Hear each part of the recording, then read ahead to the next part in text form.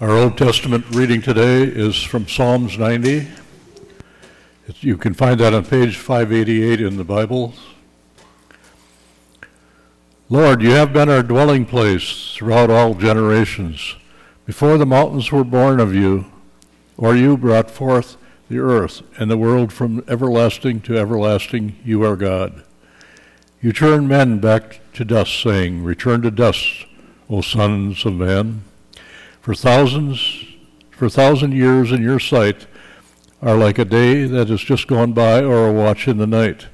You sweep men away in the sleep of death. They are like the new grass of the morning. Through the morning it springs up new. By evening it is dry and withered. We are consumed by your anger and terrified by your indignation. You have set our iniquities before you, our secret sins in the light of your presence. All our days pass away under your wrath. We finish our years with a moan. The length of our days is 70 years, or 80, if we have the strength. Yet the span is but trouble and sorrow, for they quickly pass and we fly away. Who knows the power of your anger? For your wrath is as great as the fear that is due you. Teach us to number our days aright, that we may gain a heart of wisdom. Relent, O Lord. How long will it be? Have compassion on your servants. Satisfy us in the morning with your unfailing love, that we may sing for joy and be glad all our days. Make us glad for as many days as you have afflicted us. For as many years we have seen trouble. May your deeds be shown to your servants, your splendor to their children. May the favor of the Lord our God rest upon us. Establish the works of our hands to us. Yes, establish the work of our hands. The epistle reading today is found in 1 Thessalonians chapter 5, verses 1 through 11. You may find that on page 1171. Now, brothers, about times and dates we do not need to write you, for you know very well that the day of the Lord will come like a thief in the night. While people are saying, peace and safety, destruction will come on them suddenly, as labor pains on a pregnant woman, and they will not escape. But you, brother, are not in darkness, so this day should surprise you. You like a thief. You are all sons of the light and sons of the day. We do not belong to the night nor to the darkness. So then, let us not be like the others who are asleep, but let us be alert and self-controlled. For those who sleep at night, and those who get drunk at night. But since we belong to the day, let us be self-controlled, putting the faith and love as a breastplate and the hope of salvation as a helmet. For God did not appoint us to suffer wrath, but to receive salvation through our Lord Jesus Christ. He died for us so that whether we are awake or asleep, we may live together with him. Therefore, encourage one another and build each other up, just as, in fact, you are doing. Our gospel today is found in Matthew chapter 25, verses 14 through 30. In respect for the gospel, please rise for the reading.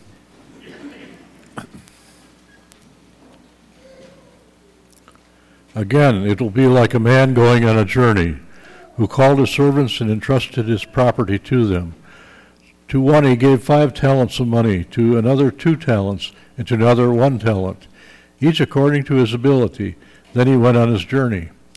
The man who had received 5 talents went at once and put his money to work and gained 5 more. So also the one who had 2 talents gained 2 more. But the man who had received 1 talent went off, dug a hole in the ground, and hid his master's money. After a long time, the master of those servants returned and settled accounts with them. The man who had received 5 talents brought the 5 other. Master, he said, you entrusted me with 5 talents. See, I have gained 5 more. His master replied, well done, good and faithful servant. You have been faithful of the few things. I will put you in charge of many things. Come and share your master's happiness. The man with 2 talents also came. Master, he said, you entrusted me with 2 talents. See, I have gained 2 more.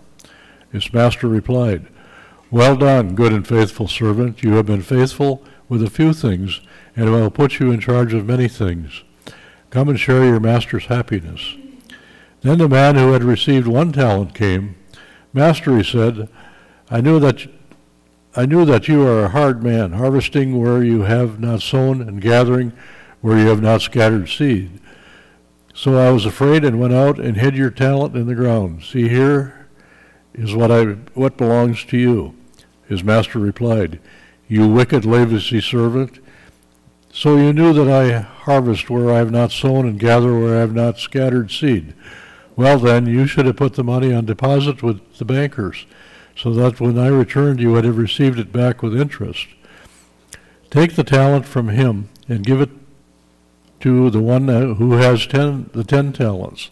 For everyone who has will be given more, and he will have an abundance. Whoever does not have, even what he has will be taken from him. And throw that worthless servant outside into the darkness, where there will be weeping and gnashing of teeth."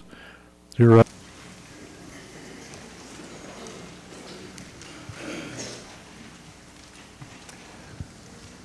God's grace and God's mercy and God's peace be given to you, and they are, through our Lord and our Savior Jesus. We're going to look at the Psalm of the day, Psalm 90. I invite you actually to open up your Bible, the Pew Bible, to page 588, Psalm 90, as we work our way through that psalm this morning.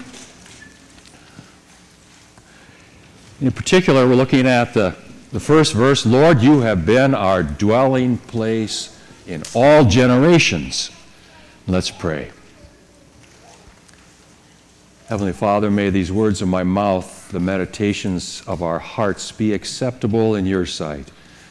You who are our strength and our rock, our Redeemer, our home. Amen. Well, let's start out this morning with a little bit of audience participation, okay? I'll start a sentence, a phrase, and then you fill in with the last word, okay? Come on in, make yourself at home. It's good to be it ever so humble, there's no place like home.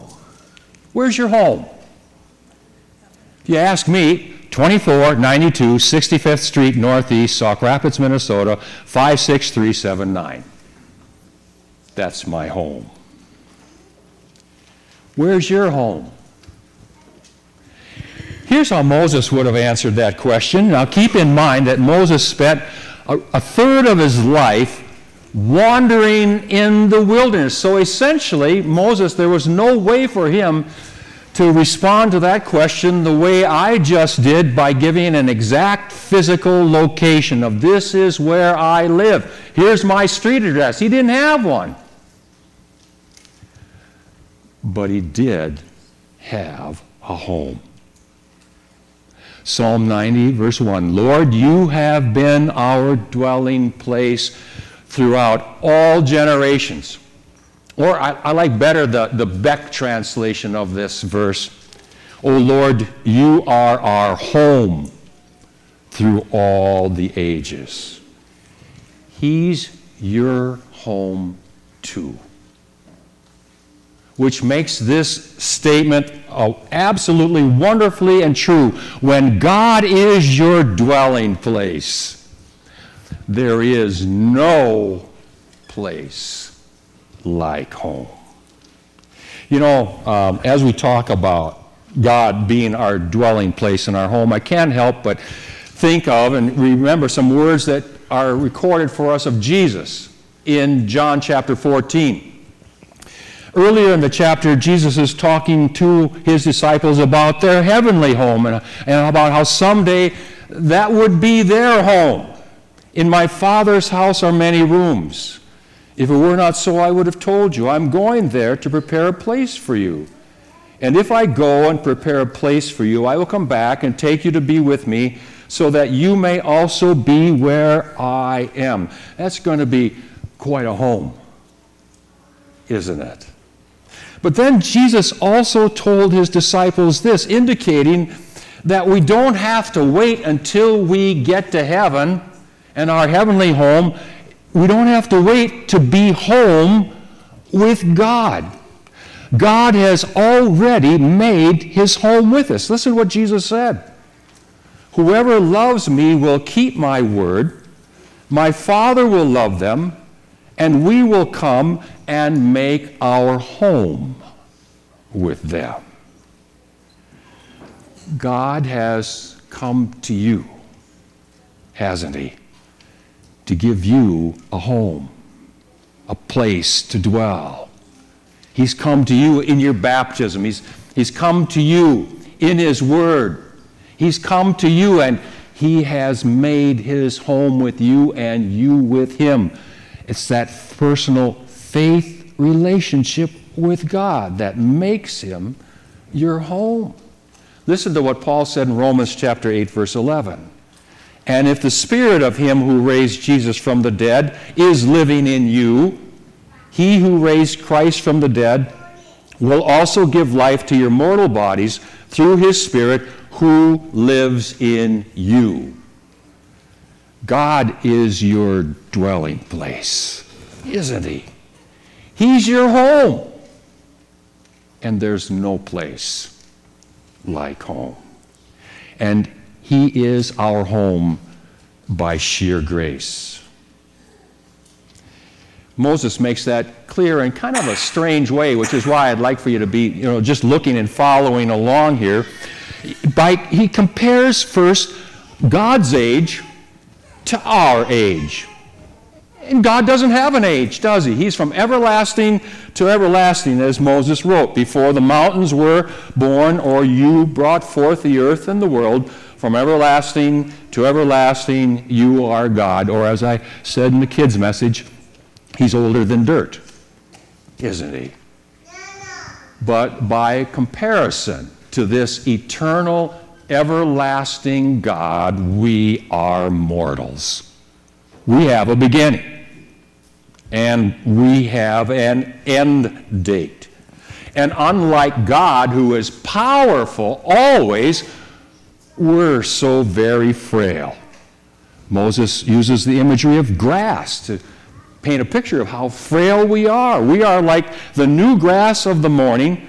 Though in the morning it springs up new, by evening it is dry and withered. Moses also makes this comparison between us and God. For 1,000 years in your sight are like a day that has just gone by. And then he also describes us in this way. The length of our days is 70 years or 80 if we have the strength. Yet their span is but trouble and sorrow, for they quickly pass and we fly away. And yet the everlasting God chooses to be in a relationship with us and chooses to live with us and allows us and invites us to move in with him. Like I said, it is an act of sheer grace on his part that someone so different from us would choose to live with us. There's no place like home, is there? Now, when you share a home with someone and live with someone, they really get to know you, don't they? My expression is warts and all, they get to know you. I mean, for a little while, I'll compare it this way. When Karen and I were dating, I could kind of keep some of my warts hidden. But once we got married and started living under the same roof, after a few days, she began to notice some of those warts. Sooner or later, you find out all about the person, don't they? And sometimes that can put quite a stress on a relationship. A good friend of mine, he's now home with the Lord, Jim Poppy, he used to put it this way. After 3 days, fish and relatives stink. So it is with God being our home. He knows all about us. Moses wrote this in Psalm 90. You have set our iniquities before you, our secret sins in the light of your presence. He knows all our warts, doesn't he? All too familiar. And yet, he doesn't show us the door. He doesn't kick us out. He doesn't tell us to pack it all up and get out of my sight. 3 days, long enough for him to know. Oh, he could kick us out, but he doesn't.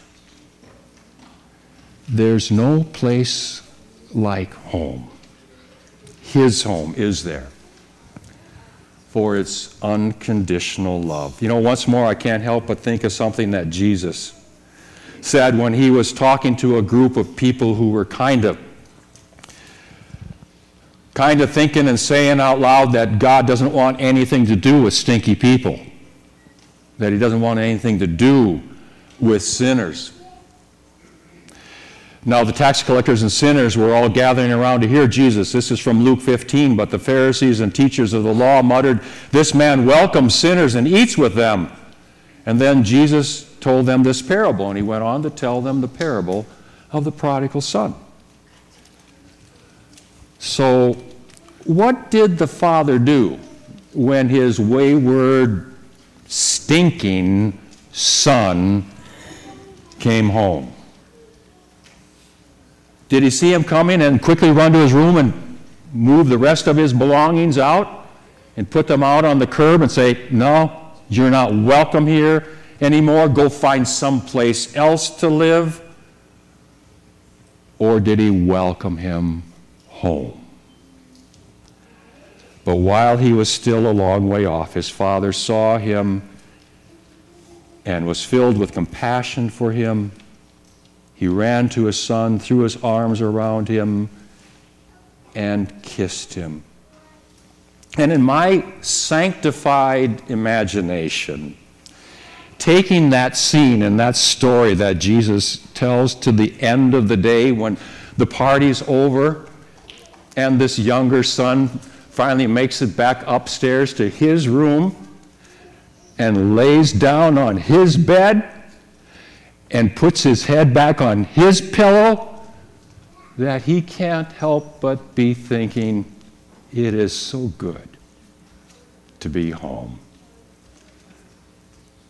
There's no place like home. And the one telling us that story, Jesus, is the very one who makes it possible for us sinners to still be home with God. Moses talks about the fact that the Lord knows our iniquities. He has set them before him. And as I indicated today in our confession and absolution, what God has done is taken those sins from us and he has set them on his Son. Isaiah put it this way: the Lord has laid on him the iniquity of us all, and because he did, we are forgiven of all of our sins, even the ones we've tried to hide. And the writer to the Hebrews takes it one step further, calling Jesus our brother, which is more imagery of family and home, isn't it? Both the one who makes men holy and those who are made holy are of the same family. And so Jesus is not ashamed to call them brothers. There's no place like home, is there? You know, when I lived at home, there was one thing my parents made absolutely clear. If there's anything that I truly needed, all I had to do was ask. And Karen and I have tried to carry that on too with our children and our grandchildren. If there's anything they need, all they have to do is ask. What is ours is theirs. Make yourself at home. Moses knew and believed that when it came to God being his dwelling place, his home, that God wanted him to know if there was anything that he needed. All he had to do was ask. And so Moses makes himself at home in this psalm, starting with verse 12 through the end of the psalm. One request after another he makes of God. Teach us to number our days. Give us wisdom. Have compassion on us. Satisfy us with your unfailing love. Even in trouble, let us have joy. Show our children your splendor. Establish the work of our hands. May your favor rest upon us. Now, like each of those prayers of Moses is a significant prayer and a good prayer, I just want to focus in on the first one and the last one of his prayers and encourage us to incorporate these prayers into our lives. Teach us to number our days that we may gain a heart of wisdom. In other words, Father, help us to see that each day we're living, we are living with you. You are our home. You are our dwelling place. That we number the days, we count them, and don't take any of them for granted, but see that each day is a blessing because we are home with him. Or as the psalm writer says, to acknowledge, this is the day the Lord has made. I will rejoice and be glad in it. That's numbering your days, isn't it? And establish the work of our hands for us. Yes, establish the work of our hands. In other words, Lord, help us to build the places that we call home, 2492 65th Street Northeast, Sauk Rapids, Minnesota, 56379. What's your address? Lord, help me help you to build that address, the home that is on that address, into a home that serves you and brings honor and glory to you, a home where your unconditional love and grace rules and is the norm for our home. In fact, Lord, please build our homes in that way, because it is as David says in Psalm 127, unless the Lord builds the house, those who labor in vain. To that end, Lord, that we may build our home with you and on you, may your favor rest upon us. And may the peace of God that passes all understanding keep your hearts and your minds in Christ Jesus unto life everlasting. Amen.